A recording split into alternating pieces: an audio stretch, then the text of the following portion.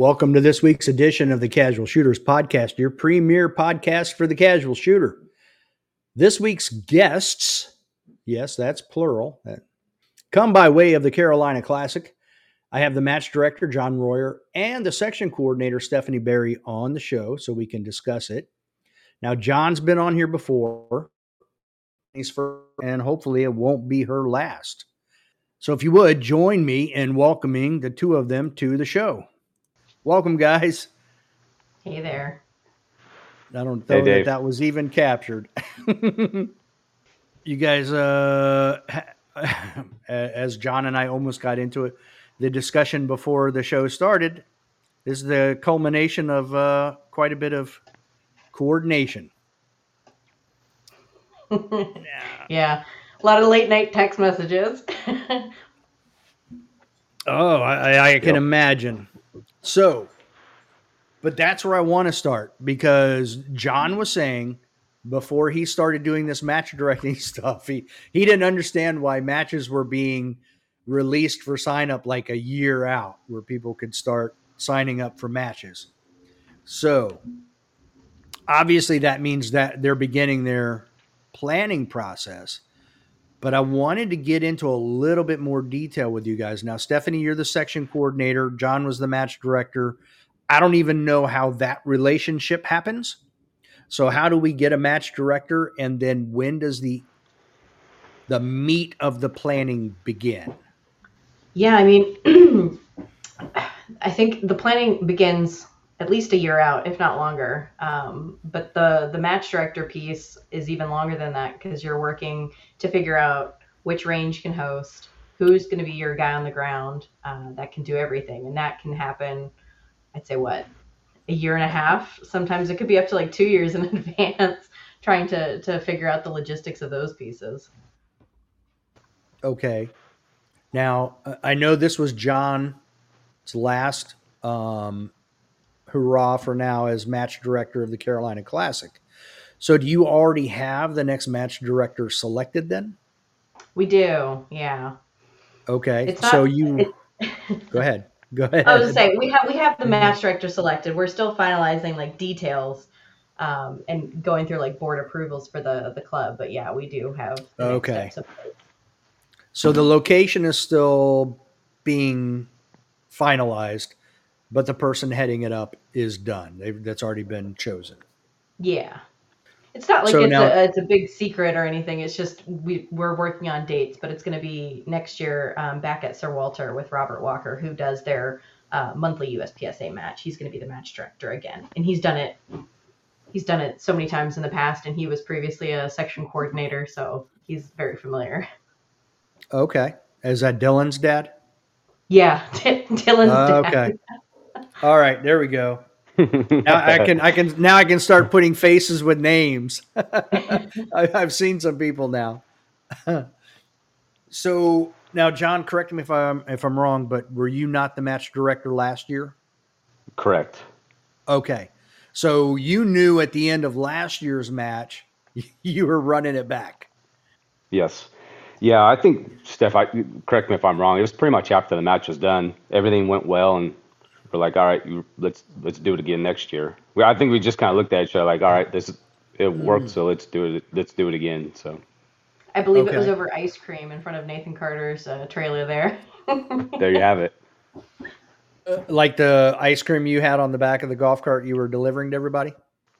Nathan Carter also gives out ice cream when you pay cash, so he was just giving some out to staff, and so I think we were celebrating. Okay. Now, before we get into the planning part, do you guys, so when Keanu Sai did Area 8, when he was the match director for Area 8, he sent out a Google survey to all of the competitors. Do you guys do anything like that with the Carolina section, the Carolina Classic? We do. We haven't every single year, but we did, just kind of to get a pulse, we did one this year for staff as well as for competitors. And we left it just very simple. I think it was 3 questions. It was kind of like a score 1 to 10. Would you shoot this again? What are we doing right and what are we doing wrong? and getting that feedback from folks. Okay. So now, John, you were the match director last year. After you guys got the results of that survey, did you tweak anything or make any changes based on that feedback? Yeah, we did. So I mean, after the match every year, something always sticks out in my mind anyway. You know, something big, whether it be not enough toilets or staff dinner getting there too late. You know, so it's a combination of the surveys and just things in the back of my mind, like, all right, we need to improve on this for next year. Anything in particular? I Yeah, think the I mean, I biggest can tell you feedback every this year what I year. did wrong. If you want to, Well, what was the one thing that stood out from last year that you're like, all right, we need to change that for this year? 2 years ago, we opened the three bays on the lower end of the range were opened up for us to use, and we didn't have enough Okay. bathrooms down there in that corner, so we had a shitty situation on our hands down there, all pun intended. So Pun you know, it's intended. something like that. It's like down there in the corner, we need 6 toilets down there for next year. You know, just little things like that.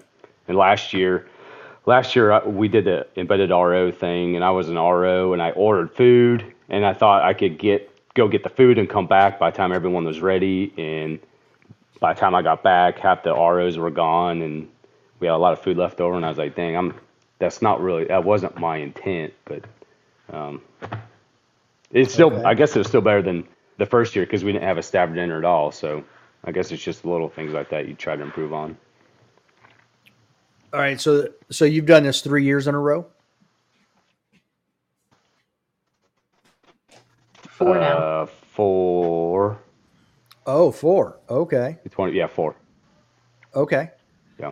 Now, did you not have a staff dinner just because that you were new to it, or what was the reason for That would have that? been COVID year. So yeah, that was September of 2020. So that was kind of COVID time. So, you know, it's kind of right there. And I mean, Okay.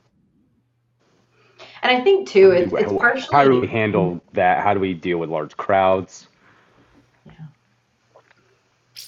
Go ahead, part of Stephanie. it too, and money. Yeah. With COVID, the attendance has been down at matches. So I know as a match, we weren't doing the staff dinner because it was, we were making sure we could break even. So even the last 2 years that we've done it, we're better in a better place financially, but John's taken that and seen it as a need for the match and does his part of his sponsorship because he's there as a match director, but he's there as a sponsor as well. And that's part of his sponsorship as he makes sure to sponsor the staff meal. So that's what he's done the last 2 years. So you don't just give away ammo to shoot on a bay. You actually help. I thought you were giving Yeah. away ammo. I saw the sign driving in. I'm like, oh, free ammo. Whoa. Yeah. Yeah. That's my bait and switch. Yeah, I like it though. That was good. The little fine print at the bottom of the sign. There was fine Yes. print. I didn't I see tried to that. get it as small as I could get it. There was, What yeah. did what did it say? Yeah. Not actually free ammo or It something said, like that. yeah, it was like sort of or something, you know, something like Yeah. that. I did not see that. You'd have to be right next to the banner to see it. So how did you guys split up the responsibilities? Like what did John manage and what did Stephanie manage? I was saying, why don't you talk through what you did, John? I did a lot of the range logistics, going to the board, um, making sure our props, walls, stuff like that, targets were ordered, paint, pasters, the hard range stuff, the hard goods, make sure lumber and water and ice and keys to the barn, keys to the classroom. So everything range related. That's what I did. Okay. So did Stephanie, Yeah. you just handle all the administrative side then, or? Yeah, all the administrative, the money, the logistics, the staff, the sponsors, not even all the sponsors. I'd say I handled like the administrative stuff with the sponsors, the stuff that no one else wants to have to deal with, like tax receipts and things like that. Uh, Mm. a lot of the times John would send over just like a text message. By the way, so and so is going to sponsor the match. It was like, all right, sweet, let's keep going. So then when Yep. he would do that, would you reach out to them after that? Yeah, we coordinate with whoever the sponsors were because there's things like graphics we have to get to make sure we can put them like on the website and the match book. Getting whatever it is they're going to donate shipped over to John so he can bring it to the range. Getting things like banners. It's a lot of like nitty gritty, and I think anyone who's like a true match director that likes dealing with like the setup at the range and building stages, that's probably like the worst part of a major match is having to deal with like the sponsors and the logistics because there's just so many pieces to like keep track of. So that's part of the thing I take on. Dave, Go ahead, John. she made a form on the website, on the NC section website as well. So if we found a potential sponsor, we could just send them that link and they could go to there, fill out all their information, and it'd go directly to her instead of me sending an email, say, hey, fill this out, email it back or whatever. So if they fill that out online, it went directly to her. So Stephanie, do you do computer stuff in your day job, or? I deal with marketing tech, so I try to simplify processes. So like that's why I'll Okay. have like the website updated for staff or sponsors, just because the less I have to deal with things or kind of go back and forth via email makes more sense to me. And a lot of the times now too, a lot of the sponsorships want that laid out. I think there's been a lot of sponsors in the sport that get burned out because um, they're not getting kind of what they ask for back out of a match. So we kind of lay it all out there and say, hey, these are our terms. This is what you're going to get. This is the package. If you want to opt in, you absolutely can. Here's the easy way to do it. Here's a form, or even for staff, we put all that out there so that folks aren't having to like reach out and ask questions about that. They have all the information there. So do you have? And I've been on the website though. I like the website. Um, this is kind of off the wall, but do you have web page design background, or is that part of your media stuff that you're familiar with? I used to back in the day. I'm like so outdated now, but I was, back in when you used to like Oh, code a website with HTML, like that's when I did it. Now I just use okay. templates for everything like everyone else. Okay. Oh, nothing wrong with that. I mean, I totally get it. So, all right. So here's the crux of what I'm interested in for sure. Do you guys have key markers in place? Like at 6 months, we want this done. 90 days out, we want this done. 60 days out, 30 days out, 2 weeks. Do you have a template like that, or are you just doing what you can when you can? I mean, I think it's a bit of both. We do have a template we've developed. John and I share because I'm this type A person. We have a huge like Asana project for every year with like all the tasks laid out. And so I think it's just, we have it there so we don't forget all the things that we have to do. But I think a lot of it too is when we can, between family stuff, work stuff, like when we find time on the nights and weekends, we'll try to like knock things off that list. Okay. So, John, on the match side of things, um, like how far out? I know you said that all of the stages were designed by other match directors in the state. So you get a little bit of a taste of all the different match directors within North Carolina. But how far out from the match did you have all those stages in and to USPSA for approval? I think I sent out the request to the match directors 11 months out. And I'm trying to think on the fly here. I think 11 months out, I sent the email. And then, a month or two later, most of them came back with something. So say 8 months to 9 months out, I had all the stages in SketchUp.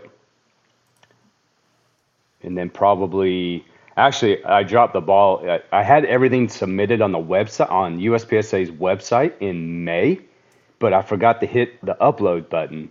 So it's pretty stupid on my part, but like everything was there for, I think I put it in like in February, and then Steph reached out or something in the Sonic kicked up, and I went back and looked, and I never hit submit. So I mean, we were still 4 months out from getting matched approved anyway, so it wasn't a big deal. But Right. yeah, I tried to send all that stuff out right away to the match directors and get that done, so we could get, because the longest thing was me putting everything in SketchUp and laying it out how I needed to with Rowan, like steel and kind of moving things around in our bay, stuff like that. That takes me probably a good 2 months to do.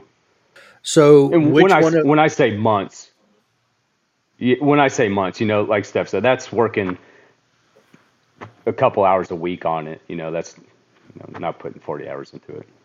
right. Yeah, I get that. I mean, you've got your day job you've got to do, so you're just when you're finding time, you Yeah. get stuff done. That's why I'm curious when you guys started all of this because it's a big thing and it takes time, but I mean, all three of us have a regular job. So how far out are you having to start to get this thing complete? That's not simple. Now, how long did it take for you to hear back from the USPSA that everything was good? This year wasn't bad. I think it was maybe a week or two, right, Steph? Okay. But years It past, was fast. I'm gonna sound like a butthead when I say this, but in years past, like it was weeks leading up to the match, and that's the same timeline. Putting Oh, everything in February, March, and last year I remember it was worse for sure, and I had to reach out to a couple people over there saying, "Hey, know, what's going on here? Am I good? Am I not good?" But this year went through quick, so maybe and talking to other match directors, it sounded like they went through the same deal. So hopefully they changed some of their processes to make that streamlined a little bit better.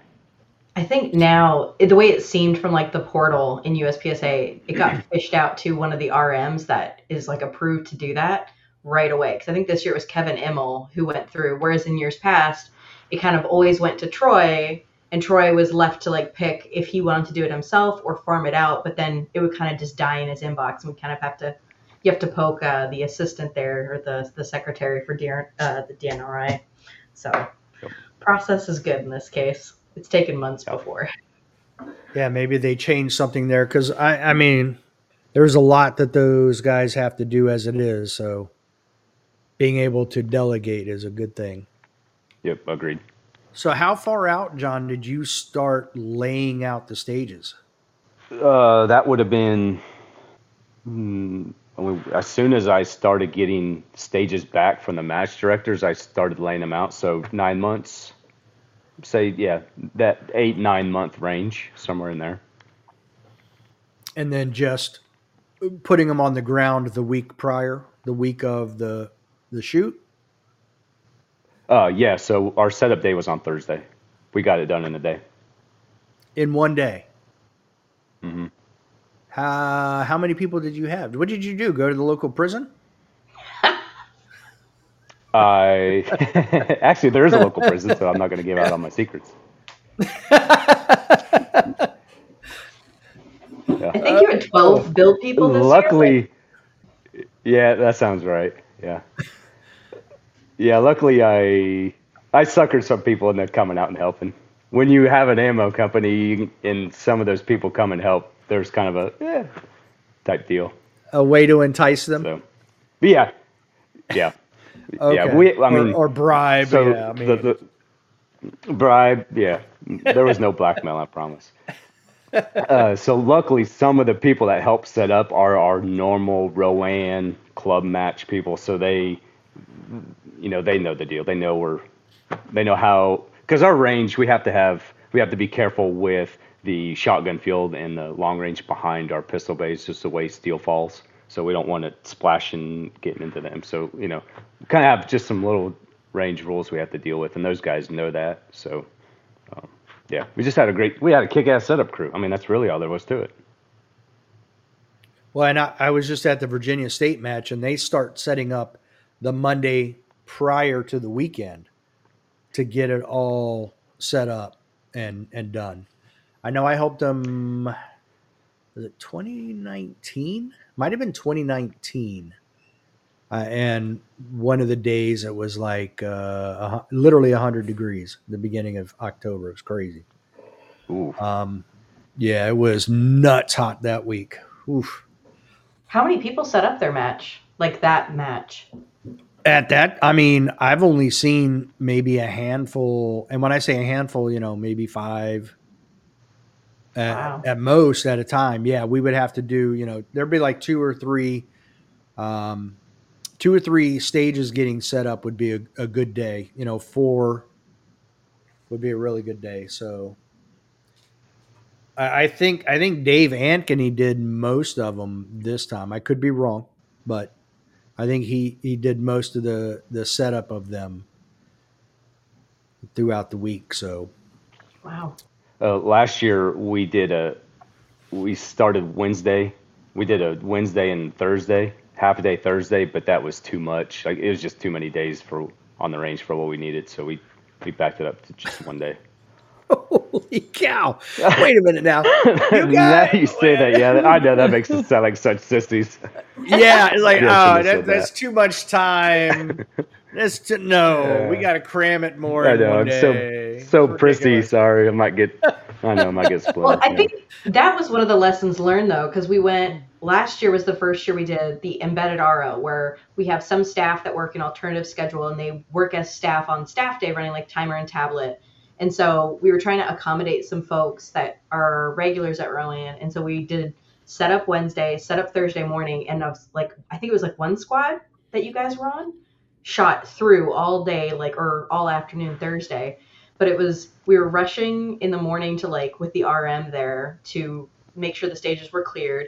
The folks who shot in the afternoon that day too kind of got a raw deal because they're exhausted from setting up in the morning, and then they're kind of rushing through the stages to shoot. So it was a neat experiment, but it was one of those lessons learned where it was it just wasn't fair to those folks that had to shoot that day.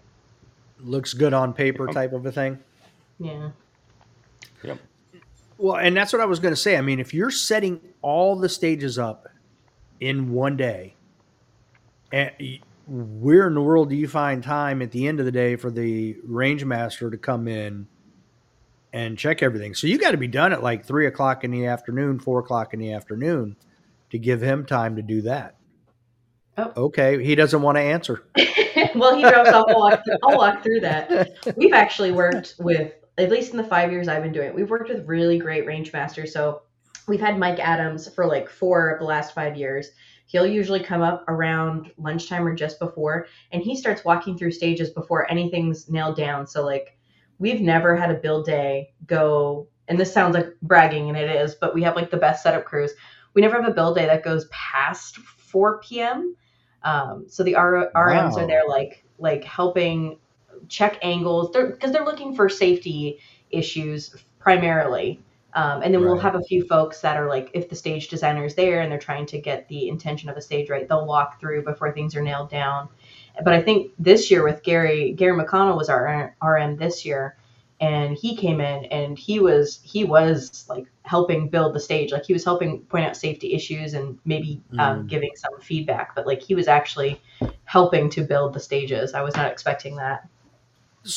So did you guys have any of the stage designers available on Thursday to help with the intent of the stage? Yeah, Ike was there. Ben came in. You were there. Brian Wolf, me. Yeah. So I mean, maybe less than half of us were there. Okay. Yep. Now, how much did you guys talk about the stages while they were being constructed? Kind of just touching base with each other or looking at each other's stages as they were being constructed to make sure there wasn't something like overlapping targets, where you can shoot through one and then hit another, things like that. Was there any of that, or did you guys just go, okay, you have 1 to 3, I have 4 to 6, and everybody go and build? So what I did is I printed out I printed out the overhead view, and then on the backside, page 2 was a supply list. So they took that, and as people showed up to the range, I just grouped people together, groups of two, groups of three, and just asked them what stage they wanted to pick out. So they grabbed the stages and they went to that bay and they roughed it in. And then as Gary came in, or Ben, or the original stage designer, whoever it was, they just kind of looked things over before anything got nailed or stapled. So everything was roughed in, and then multiple eyes got set on it before nails got put down. Okay. You guys have this process down. Holy cow. That's pretty solid. So staff day was Friday. I got there later that evening, I guess about 5:30, 6, somewhere through there. You guys were already in the building. I mean, you guys were having a party in there. So you said that you guys do your staff dinner on Friday. Now, what made you choose Friday over Saturday? Saturday's a long day. It's a 2-match day. So we start earlier than we would on staff day, and we typically go later. I think this year we went to like 6:30. People were shooting, and it's just really late. I think a lot of the times people just want to go to the hotel, shower, and I think it's just better. I feel like there's more camaraderie when you do it on Friday because everyone's talking about how they shot the match or the stages they liked. That was my view on it, John. I don't know about you. Yeah, I think that's well said. And that was going to be my comment too, is we were eating by 5 o'clock. So, we had 3-4 hours of daylight left. And yeah, Friday's kind of just like she said, it's kind of an easier day. Stephanie just touched on it. You guys on Saturday, so it's all staff reset. But on Saturday, you have the squad Saturday morning come in and shoot the entire match in the morning. And then you have an afternoon set of squads come in. They shoot the match the entire afternoon. And then on Sunday, you have bigger squads come in who shoot all day long, all the different stages, all in one day. But from, I think, I want to say you finished at like 3 or 3:30. So it still wasn't even that long of a day. Yeah, we try to finish early enough so like we have time for breakdown. It's not dark, and people can drive home that same day, staff and competitors. So which day fills up faster for you guys? Is it Saturday or is it Sunday? Saturday PM. Oh, Saturday. Oh, well, that would make sense. Yeah. You don't have to get up early and you're still done by evening. Yeah, you get to walk stages in the morning. Like that one will always fill up maybe the within like a week of opening registration. Oh, wow. Everyone wants those spots. And you guys sold out this match, correct? This time? We did. We always have like a portion of folks that just don't show up. They don't withdraw. They don't show up, and but we had actually sold out a few times. Like we went through our wait list a couple times, which was great. So what was the feedback this year on the stages? What'd you guys get back? The number one response I got, like in person and on these surveys we sent out, was grip tape on the balance beam. I think people have seen like a lot of the videos, or Duda's video where he was doing like a slide down the balance beam on stage 5. But I think we've been lucky. We haven't had any bad weather the last 4 years we were doing this match. So this year was the first year we ever got rain on any of the days, and we've never before, like we've been prepared with things like bags, but we've actually never had to rainproof a stage. So I think that's like the big feedback for next year is take a look at everything on a stage, get waterproof targets is what we're going to do next year as well, and just have them ready, and hopefully we never need them, but rainproofing stages. So having things like grip tape available so we can fix things like that before we shoot on the first day, just in case it does rain. Okay. Yeah, I think even if I remember correctly, John, weren't you the one who, when I interviewed, you said it was slick, so you had to be careful when you got on? Oh, no. I know what it was. It was slick, so you chose one spot in the middle, so you only got up and got off one time. Yeah, yeah, I almost lost it just doing a walkthrough in there. So just had to. And the thing about it is we were looking like uh, Thursday during setup, we were keeping an eye on the weather, and when we were done setup on Thursday, like it was only like a 10 or 20% chance of rain, and then the longer Friday and Saturday went, and the chances started going up. And yeah, looking back, I would have done something different, but I mean, I'm not a weatherman. Even the weathermen aren't weathermen, so you just got to do what Yeah. you got to do and roll on with it. I mean, they're only right 20% of the time. So Yeah. yeah, and it poured Sunday morning. Holy cow, that was Yeah. nuts. So all the feedback was good then. John, I did do a quick interview of you of the stages when you finished, even though you weren't all wanting to do the interview. Um, but now you've had time to digest everything. It's past. It's over. How do you feel the match went, and how do you feel the stages were for the competition out there? I would still agree with what I said. So I don't really get any criticism either way. So maybe Steph gets the brunt of my misfalls, but I mean, just being a competitor and shooter, I liked them. I think they represented, I guess, what our match book was like when we first put all the matches in practice score. I think like that they lined up with what everyone's vision was. At least I hope it was. As far as the match directors, that the people that submitted the stages, I hope it was in line with what they were thinking, and the shooters were happy with how everything felt on the ground and what the match book showed. If that makes sense. So the stages on the ground matched what you had in the match book for the most part. Yeah, for the most part. I mean, I think they were as close as what we could get. They're not. Yeah, I'm not They're never going to comparing be them. 100%. So, Correct. but it's not like Carry Optics Nationals where there were a lot of changes. Yeah, and I didn't want to say it, but since you did, Dave, yeah, we'll bring I it. know. But yeah, and yeah, that's just, I mean, that's just part of me being at Rowan, being a member there, knowing, having experience, blah, blah, blah. So that, I don't know what I was going Right. to say. It's all part of the It's all deal. good. Well, Stephanie, did you get any other feedback, whether personal or through the survey, about how the match was run overall? And I asked that because you handled all of the check-in.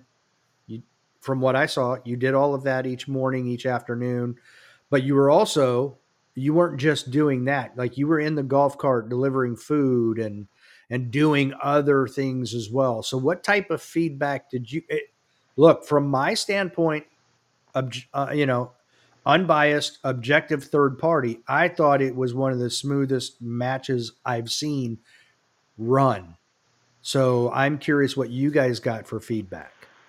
Feedback, and we've gotten it in years past too, is just about like food. I know a lot of matches have like food trucks on site, and they'll usually do them for like staff and competitors. And, we might try to do that next year. It's just we've seen that go like really wrong in the past, where staff doesn't get their food on time, staff gets cold food, and like that's kind of just goes against my showing folks like they're appreciated, like having a cold lunch and not getting a chance to eat it. So we've typically avoided that, but it actually led to an issue this year, because typically we've had like a break on the schedule for lunch.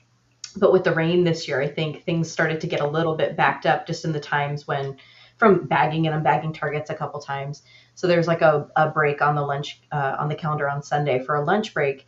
And in my head, I'm thinking, oh yeah, if they want to stop and eat, staff, they can, they don't have to.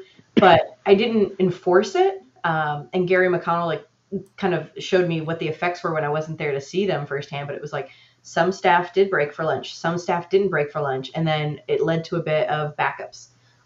So because there were some stages that just kept running through, and there were some stages that stopped, and so like that kind of messed up the flow for Sunday. And so that's a lesson learned for future years. You know, if you put something on the schedule, you know, if it's there, you need to enforce it, just to keep things running smoothly.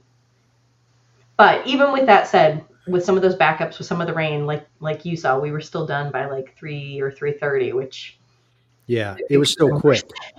And those were full squads and on every single bay. So yeah, it still ran smooth. And I know what you're saying. Now my question is this: you guys, I don't know who chose that deli, but that food is awesome. Thank you for the lunch. That was amazing. Um, but there wasn't a food truck or something out there, and the only complaint I ever heard the entire time was on Sunday. I think it was up on stage one.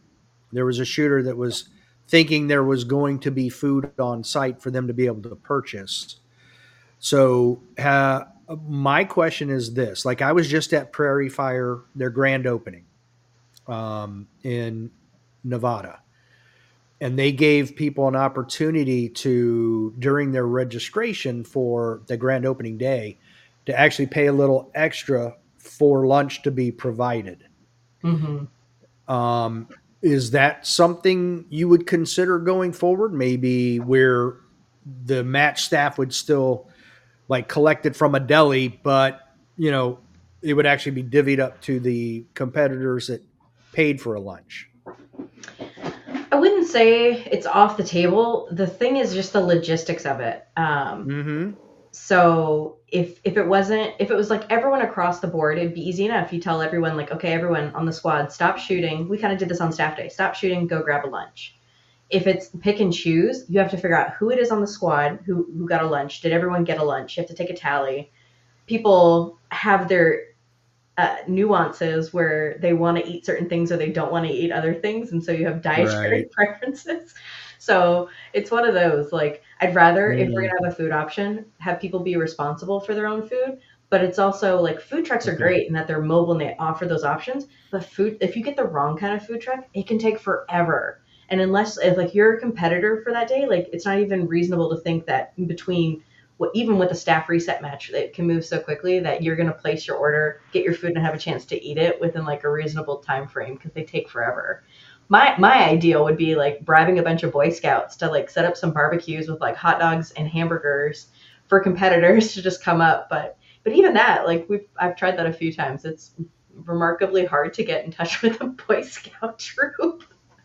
Oh wow, that's too bad, because you get to pay them like $10 a head. You know, add it into the registration, give them $10 a head, and say, "Here you go." Yeah, just supply it. Earn your cooking badge or whatever badge. Yeah, and maybe make a little money for the troop. Yeah, absolutely. Mm-hmm. Yeah, that was the only thing I heard the whole time. Now I do have a question. Setup.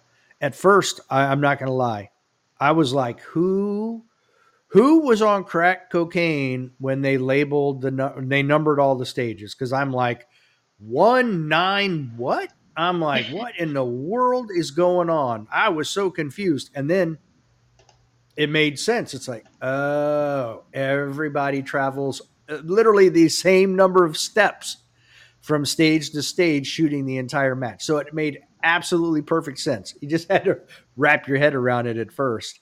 But I got to ask, did Ben have a headache after doing chrono in that spot down there? And I asked that because that center block wall, when I went down there, and you have people like Chris Gelnet, who's shooting 50 cal plus P plus through his open gun. Holy cow, the echo and the reverberation from that. I walked away because I was like, that gun is nuts. But so I'm curious if you guys if those guys had any issues with that down there. Yeah, I think they put up with it, but it's not ideal. But it is nice. Like, we've had it in years past where we didn't have the dedicated chrono bay there, so I think it's a nuisance with the blast coming off the wall, but it's so nice to have right there, and so you're not shooting into the woods anymore. Right, and look, I mean, when it was just a minor power factor gun, you didn't have that issue. it was literally only limited to some of the open guns. And I always pick on Chris's because his is one of them. Kevin Garospi, who's a GM up here, open shooter, same thing. You get like the 6-inch or 12-inch flames coming out of the compensator on the front. It's nuts. I'm sure I've got it on video from the Virginia State match. It's crazy. It's like, my God, it's a howitzer. So, John, I do have a question for you. Did you guys use, and I mean, maybe this is something Stephanie coordinated, but did you guys use commander timers on all the bays? We did. We had Bill do the scoring system. Okay. I heard, and I don't remember where I heard it. I'm trying to remember. Oh, I think it was Ben's podcast. Mm-hmm. He mentioned something of that Bluetooth timer helped catch a scoring issue. Is that are you aware? Yeah. It worked both ways. Like I oversaw someone. So the commander timers are so nice because like when it syncs to the tablet, you can see like your shot times. And we had one competitor in particular. It was really nice. He noticed when his score got synced and he was alerted of it, and he looked at it in the Practice Score competitor app. He noticed there was like a final shot that was like 4 or 5 seconds after. And it seemed suspicious to him. So he brought it up to Gary McConnell, the RM. And because we had the shot times, we were able to reverse the time on the tablet because obviously something else got picked up by the timer. Right. And so we were able to reverse it without doing a reshoot. One of the huge benefits of having like the commander timer sync with the tablets. The other hand, this is a huge lesson learned. Like, I don't think it's well known, but we had that happen on a few stages where shots or sounds were getting picked up after last shots, and it was adding a couple seconds to people's time. Also, the importance of what these live syncing times, make sure as a competitor you're actually checking them and looking at those shot times if they're available, because we had several instances we found out after the arbitration period and the match closed where there was, we noticed a trend on one particular stage. So all we can assume is that it was something to do with that the RO's style of wherever they were holding the timer whenever the slide was maybe getting put back, that it was catching it and counting it as a shot and then updating it to the tablet. So it can work both ways. It's very much a double-edged sword. And we've actually, Robert Walker, the match director for next year, has actually submitted a request to Practice Score right now in hopes of getting some kind of alert that comes up when there's a suspicious gap in time between a single final shot, to hopefully have that pop up in Practice Score. But we're learning now that that's something to educate ROs at matches on, if they have that commander set up, to like make sure you're looking at the par times between whatever that last shot is, or making it a habit to really put the timer further away from the gun when you're calling them clear.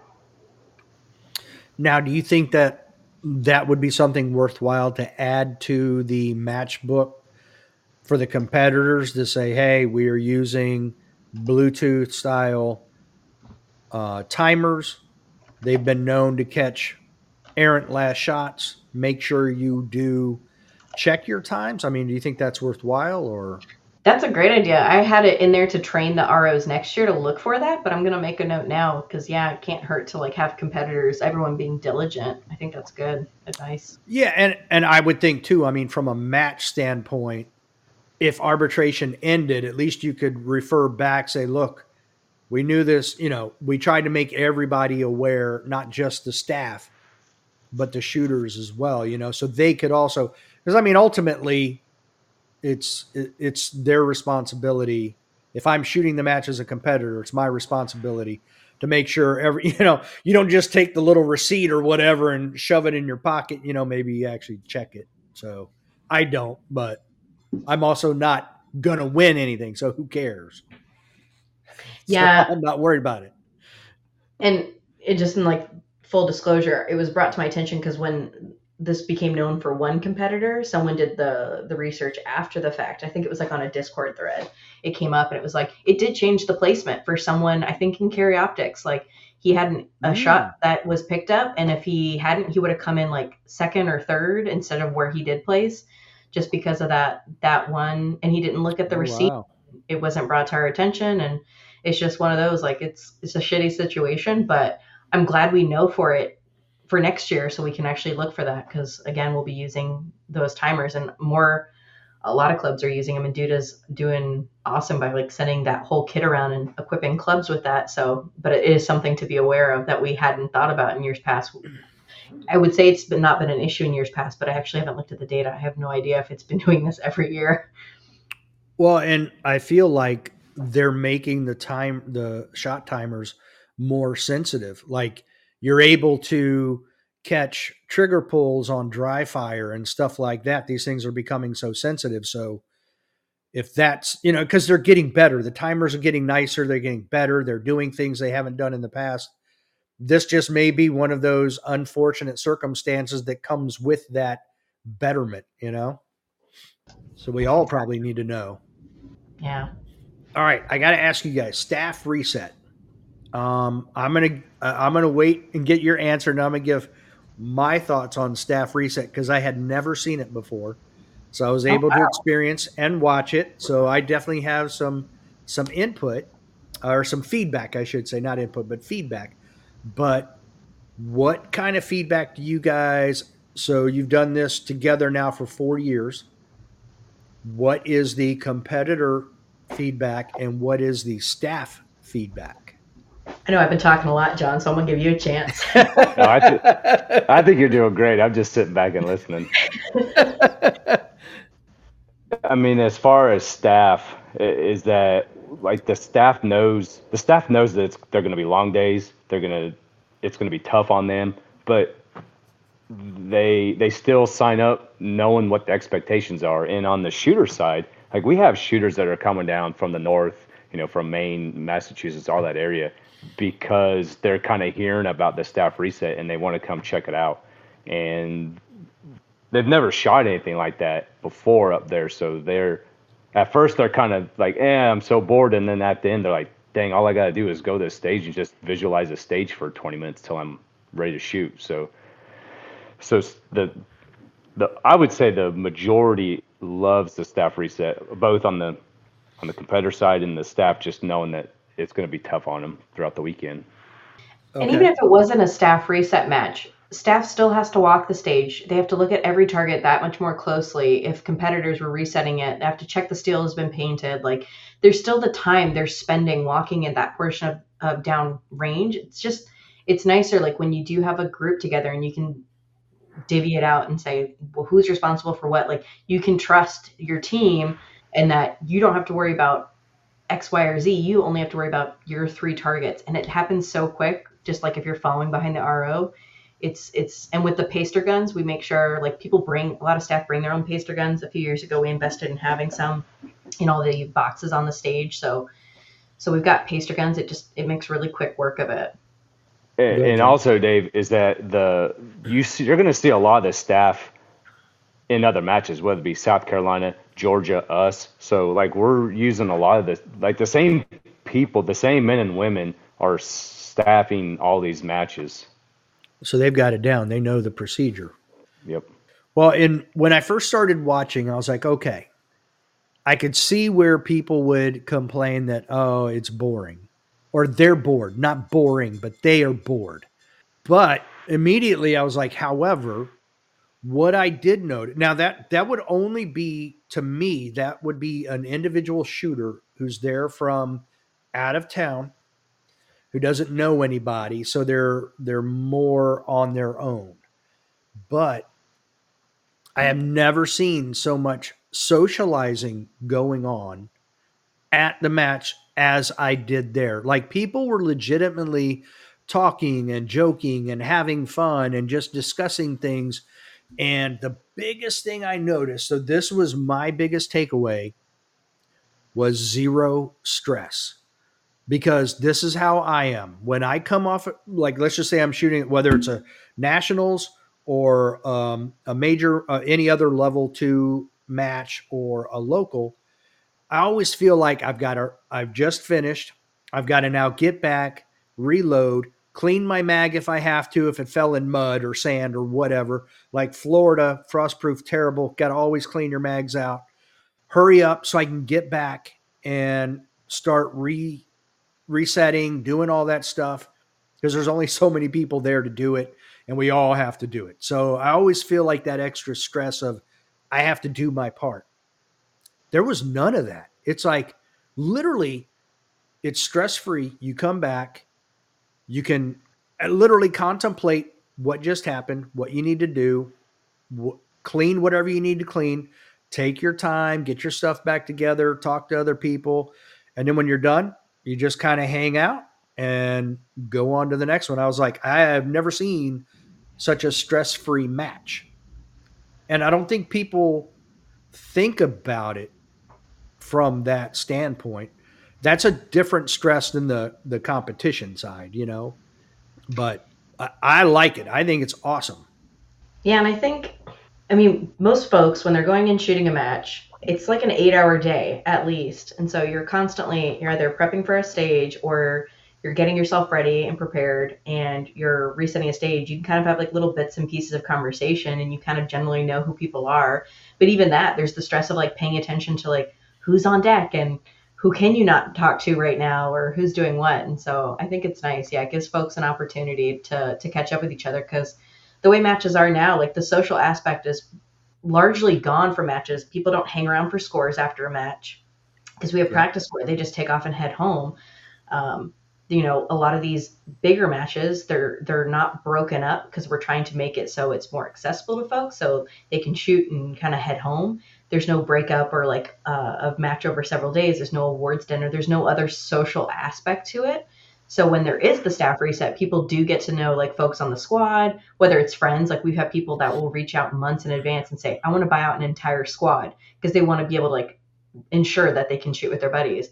And then there are other folks like they get to meet others, and whether it's from Maine or a local group, it's always like a nice to just see folks catching up or getting to know each other a bit better. And I was at the Carolina Classic more during the day than I was at Virginia State, but I still spent a good bit of time at the Virginia State match, and I got 2 interviews out of Virginia State because I didn't, and those were 2 people that I knew that I had talked to before. So that wasn't an issue, but it was different because they were trying to watch and see what was going on before they shot. And then when they got done, they had to hurry up and do their stuff and get back to what they were doing. It was a totally different feel. Whereas when I was down there, I ended up posting 40 different videos and a bunch of interviews with people because they had that time. There was no stress. They were able to sit there and just relax and talk to me after they shot. And I was like, this is awesome. This works. So I hope, I'm hoping that this will, like COVID, spread across the country. Because I like it. I think it works. I just hope there's enough people to do it elsewhere. Yeah, I don't know why, but Area 6, like, because that's funny. I didn't realize Virginia wasn't staff reset. Like, my brain just associates this whole southeast area, but yeah, something about Area 6, like, all the big matches have been staff reset for as long as I've known. Interesting. Okay. I don't feel like it would be difficult. I just don't know that it's been considered. So I'm not sure. The guys you did interview in Virginia, was everyone giving them the stink eye when they were standing around talking to you instead of helping paste? No, actually, you know what? When I talked to him, it was basically everybody was done shooting the stage and the entire squad had gone around to the next stage. And then I felt like I was keeping him or them from starting the next stage brief so they could do their walkthrough. So, it's a totally different feel in that environment. So it's interesting to know the 2 different feelings now. And it's much more difficult to do what I did at the Carolina Classic somewhere else that's not staff reset. Yeah. It's a totally different feel. Yeah, and to John's earlier point too about the folks that work our match, like a good chunk of them work South Carolina, Georgia, sometimes like Area 6, whether it's been at Rowan or somewhere else. So it's really interesting because I've heard two different pieces of feedback this year too about from a staff perspective. So we always have like the groups that they'll want to work together. Like we have one squad in particular I'm thinking of, like they're like 5 guys, and they end up being always like the biggest staffed stage because there's like 5 or 6 of them now, and they always want to work together. So they make like a boys weekend out of it every year. And I think they've worked Area 6 as well, and they do the exact same thing. But I heard the feedback too this year from someone else who's worked our match for a couple years now. And he said, you know, he would go down and he would work matches like in Florida for a while. And it was like everything was really cliquish. So he'd go and work a stage, and he didn't care. He didn't know anyone. He'd go just be part of the staff there. And it was like a clique. You know, they'd come together. They had their own like easy up, and they wouldn't like, it's kind of like a, you know, middle school cafeteria. They wouldn't let them under the easy up and like wouldn't socialize. And like he left the match like not really knowing anyone. And so, you know, some of the feedback that we got is that they like that. Like we try to, if nobody makes a request for folks, we try to pair people based on like preferences, because we do ask staff as well, you know, are you comfortable with a lot of movement? Do you want an easy stage? Are you okay with like resetting movers if we have any? And we try to take that into consideration, because sometimes we have people with physical limitations. And so they want like a smaller bay. They don't want to be walking one of the huge bays to reset like steel in the back every time. But when we try to like pair folks together, we always have these ones that have no ties to anyone else. So we get to pair them together, and they come away knowing folks. And like usually the way it works is if they come back the next year, we'll get a request that they want to work with that same person that they worked with the year before. Like that kind of just tends to be the way it works. And then they start to form these little groups, and they start splitting hotel rooms and all that stuff. So it's really neat when with the staff reset too, because they're in it together for a whole weekend. There really is like a sense of camaraderie. And now that we've been doing like the staff party the last few years, people are getting a chance to talk. We did something like last year, the previous years too, we'd always have like the match hotel, but we'd always tell people like, we can't drink at the range, but you know, come down to the lobby of the match hotel and we'll all just grab a beer or like split some pizza. And we've done that the last few years too. And like folks get to meet others that are working the match. Cause again, we're all there. We're a captive audience for the weekend, and it's really worked out. Yeah, and it's funny you say that, Stephanie, because when I first started helping at the Virginia State match a few years back, I was brand new to the sport, didn't know anybody, didn't know anything, and I helped on a stage with people who were CROs and ROs, and Kevin Ruiz and Kelvin Brandt are still people I would consider more than just acquaintances, even though we're acquaintances, you know, because we spent several days together working that stage, talking, laughing, joking, you know, the whole thing. So it does build a different type of camaraderie. You're right. It really does. So I have the, you guys may or may not know, I post stuff on Instagram showing participation numbers across the USPSA in major matches. So I have the spreadsheet up right here.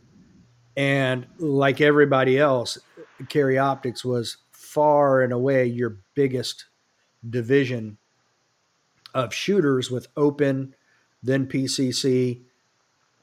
I'm sorry. Open, PCC, and Limited Optics were tied. So you guys had quite a few limited optic shooters, and Limited was down a little bit further down the list, and then obviously not much for Limited 10 revolver, single stack, and even production was less than 10%.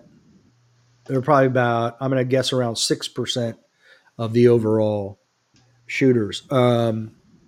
Based on who was there and what you know about it, are you expecting, Stephanie, what are you expecting next year? Similar numbers, or do you think Limited Optics, and John, same thing? I mean, do you guys see Limited Optics getting bigger, or how do you see these numbers going?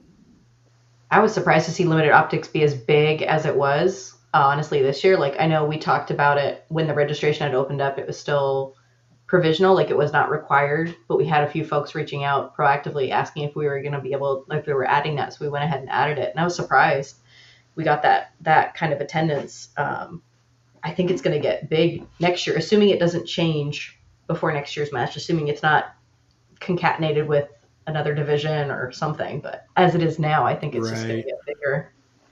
Yeah, so Handgun Nationals coming up this week, it was only less than a month behind our match. I think that may have killed some of the PCC as well if those guys were going to LO or even production stuff. I think production was higher this year than it was last year with just guys getting ready or, people getting ready to go up there. Okay. And it's funny, even though Carry Optics was done in June, it's still, you still had it's almost 40% of your overall shooters were Carry Optics. And when you add limited optics in, it's literally 50% of your match was limited or Carry Optics. So optics are definitely ruling the day between open, PCC, Carry Optics. I mean, those are the biggest numbers out there. Yep. I mean, we got to the point this year, Dave. If you're looking at our numbers, like limited and production numbers weren't that far off of each other. I don't think, right? Because you said there's making you go I'm back. pulling it back up. That's Yeah, right. I'll pull it up right here. What numbers do you want? What numbers are we talking about? Limited and production.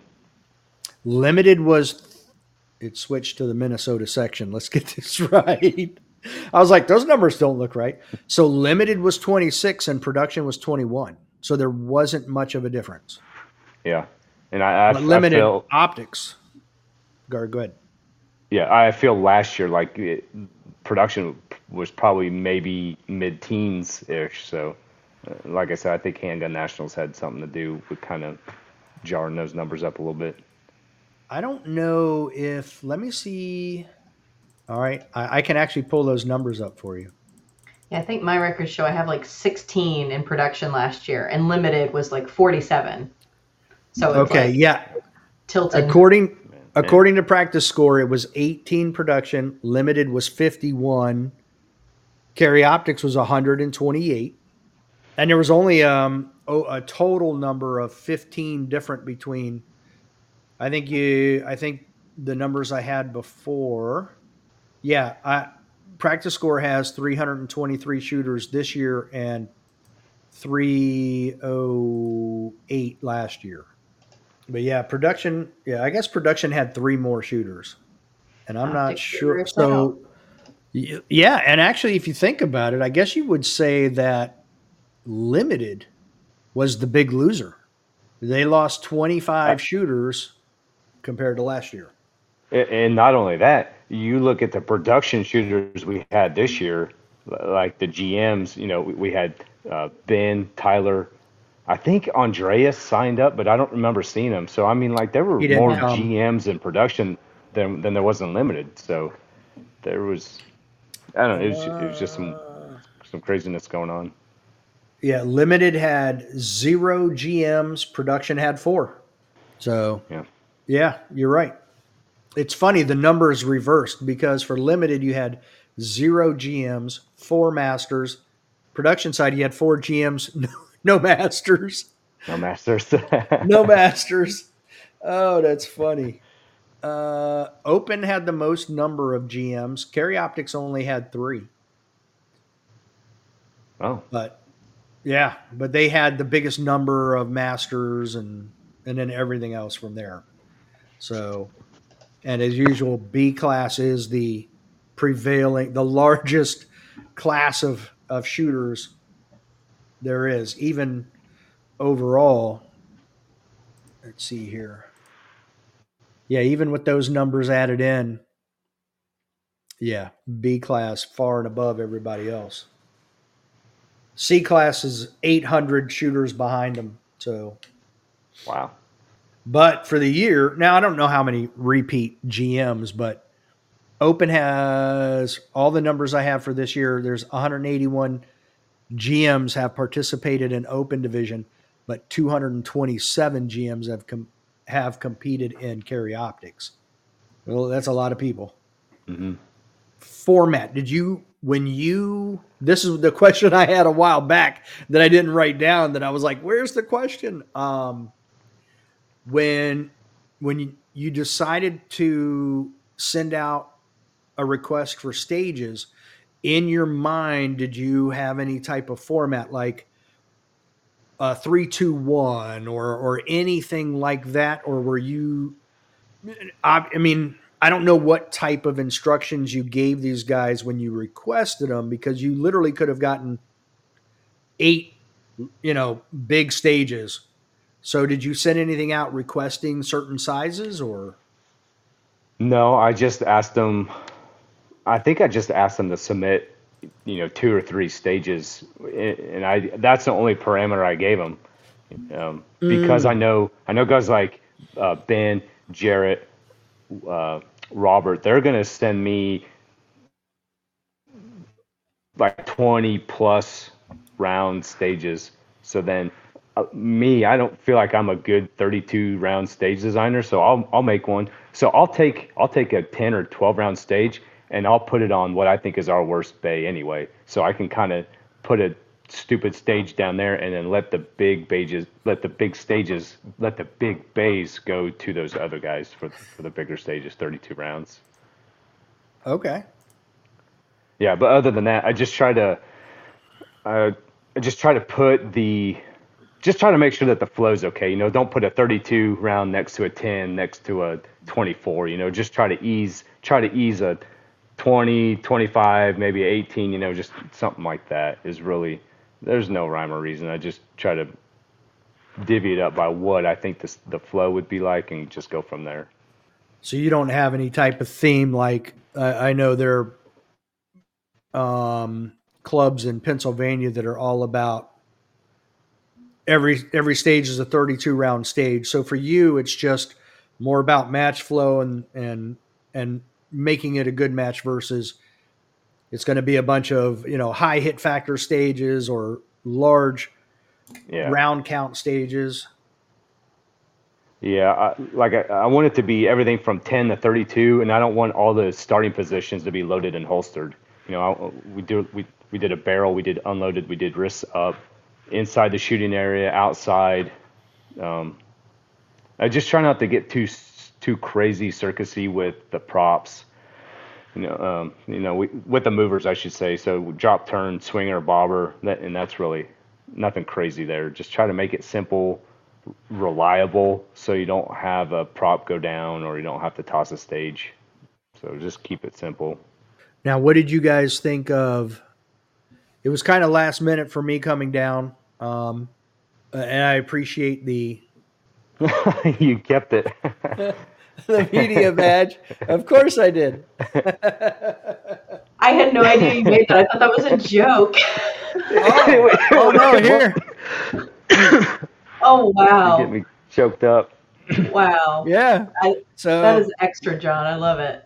Yeah. Well, you guys show her the backside, because if I didn't have anyone there, if I had someone go down, you're gonna be media and medic. So if someone needed mouth to mouth, they'd be Is medic on what? Well. Yeah. Hey, that's what you sign up for.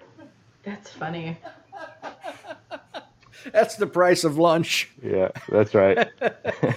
So, did you guys get any feedback about the videos or any of that stuff? Had you heard anything, and this is also feedback for me. I was trying not to interfere with anybody, but also trying to cover the match. So, was there anything in that regard that you guys heard of? Because I know the one thing I wish I had done was covered the vendors a little more. So I know that next time I do something like that, I'm going to do more with the vendors. But I was hoping to get some feedback from you guys. Okay, well, that's a wrap. Go ahead, Steph. I'm waiting for John. No, honestly, I think people always love like having videos of themselves, because I saw a lot of people like resharing them as you were rolling them out. I think it's interesting because you kind of posted up on a few stages so people could see like side by sides of how different levels of competitors, different divisions were shooting. But I think too it was very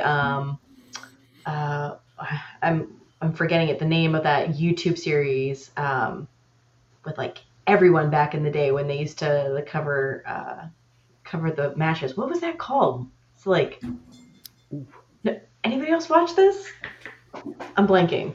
But it just reminded me kind of like the days of yore, some of the YouTube coverage that used to be done of like the shooting sports with like interviewing people and kind of getting their mental plan after the fact.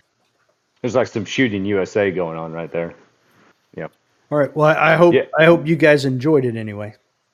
Yeah, I had as far as feedback from what I heard, Dave, I had just some people ask who you were and what you were doing. Not like what was he doing? There's like, hey, what's this guy over here doing?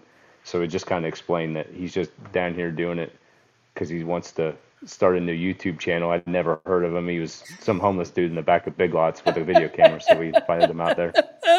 But they were just asking, who you are, where it was going to be posted, stuff like that. So, and there was a lot of people like you and I going back and forth in Instagram DMs or whatever, just like people I'd never seen before and didn't know who they were. So that was interesting as far as seeing other shooters as well. Okay, cool. Well, that's all the stuff that I had. Is there anything we didn't talk about that you guys wanted to touch on, or is there relief for you, John, to know that you're not doing it a fifth year, or you think you're going to miss it? A little bit of both. Yeah, I mean, I'll probably miss it, but I'm still gonna help sponsor, or probably help work it, or be involved in some capacity. And so you're gonna shoot Saturday afternoon? Is that what I'm hearing? Absolutely, I already got my spot reserved. Oh goodness! So Stephanie, are you looking forward to doing another one? For next year, yeah. So we're already getting everything going for next year. Plus, now that Ben won A6 this week, now we're taking the template and we're applying it to A6 now. So now we've got 2 matches we're planning in our house. So it's going to be a busy year, but yeah. Are you going to keep being section coordinator with him being the area director? I think so. I mean, it is still an elected position in the state, and I think this past November is when I got re-upped my 2-year contract. Okay. So at least through that, it does make it interesting though, because we are a 501c3, so it is something that if you hand it off, there's kind of some education that has to happen after that, because it's not as nice and compact anymore. But that complicates the entanglements. But no, I think I'll keep doing it until we're wiped out. And but it's nice because it's a template. Like we've done it at Sir Walter, we've done it at Rowan, and it's been nice. Like we kind of can apply it just to future years. There's not as much original work that has to get done every year. We just kind of refresh it. Well, I appreciate you guys coming on and talking about it. Yeah. Yeah, thanks for coming down, Dave. I was very pleasantly surprised that you decided to come down. So that was pretty cool of you. Thank you. Well, if I didn't think I had an invite, I wouldn't have come, but I was very intrigued. So I definitely wanted to come check it out. I wish I could have shot, but it is what it is. So I definitely appreciated the opportunity to walk around, check it out. And I actually learned, quite a bit just by watching how the match went. So it was very interesting. So, and I met Nathan Carter. I mean, something to write home about. Yeah. So I was like, not what I expected either. So, I'm curious what you were expecting. I expected an older guy because as I understood it, he had retired from the same line of work that John does. So I was thinking it was going to be this older guy out there. And I'm like, he looks way too young. This can't be him. So I enjoyed just going over there and chatting with the guy. It was fun conversation. So I enjoyed it. His whole family, they're all very, very nice people. Yep. Yeah. His daughter she does a really good job being out there, being interactive with the customers, learning. Mm-hmm. I could never, I've tried dragging Actually, I put Mason on a stage and he worked this weekend because he'd rather go work for Stephanie than he would for me. So I don't know what that says about Steph. I know that's the thing. The problem is she bribes him with cookies and ice cream and all this other stuff. Because I think he had I bet he had, I don't know how many cookies and how many ice creams, but he was happy to work. So that's all that counts. Sugar always works, John. Sugar. Yeah. And money. Yeah. And money. And money. He did Of get course. paid. So, yeah. There you go. Well, I appreciate it. Thank you again, guys. Thank you. Yeah. Thanks, Dave. Until next time. Don't be a little bitch. Yeah.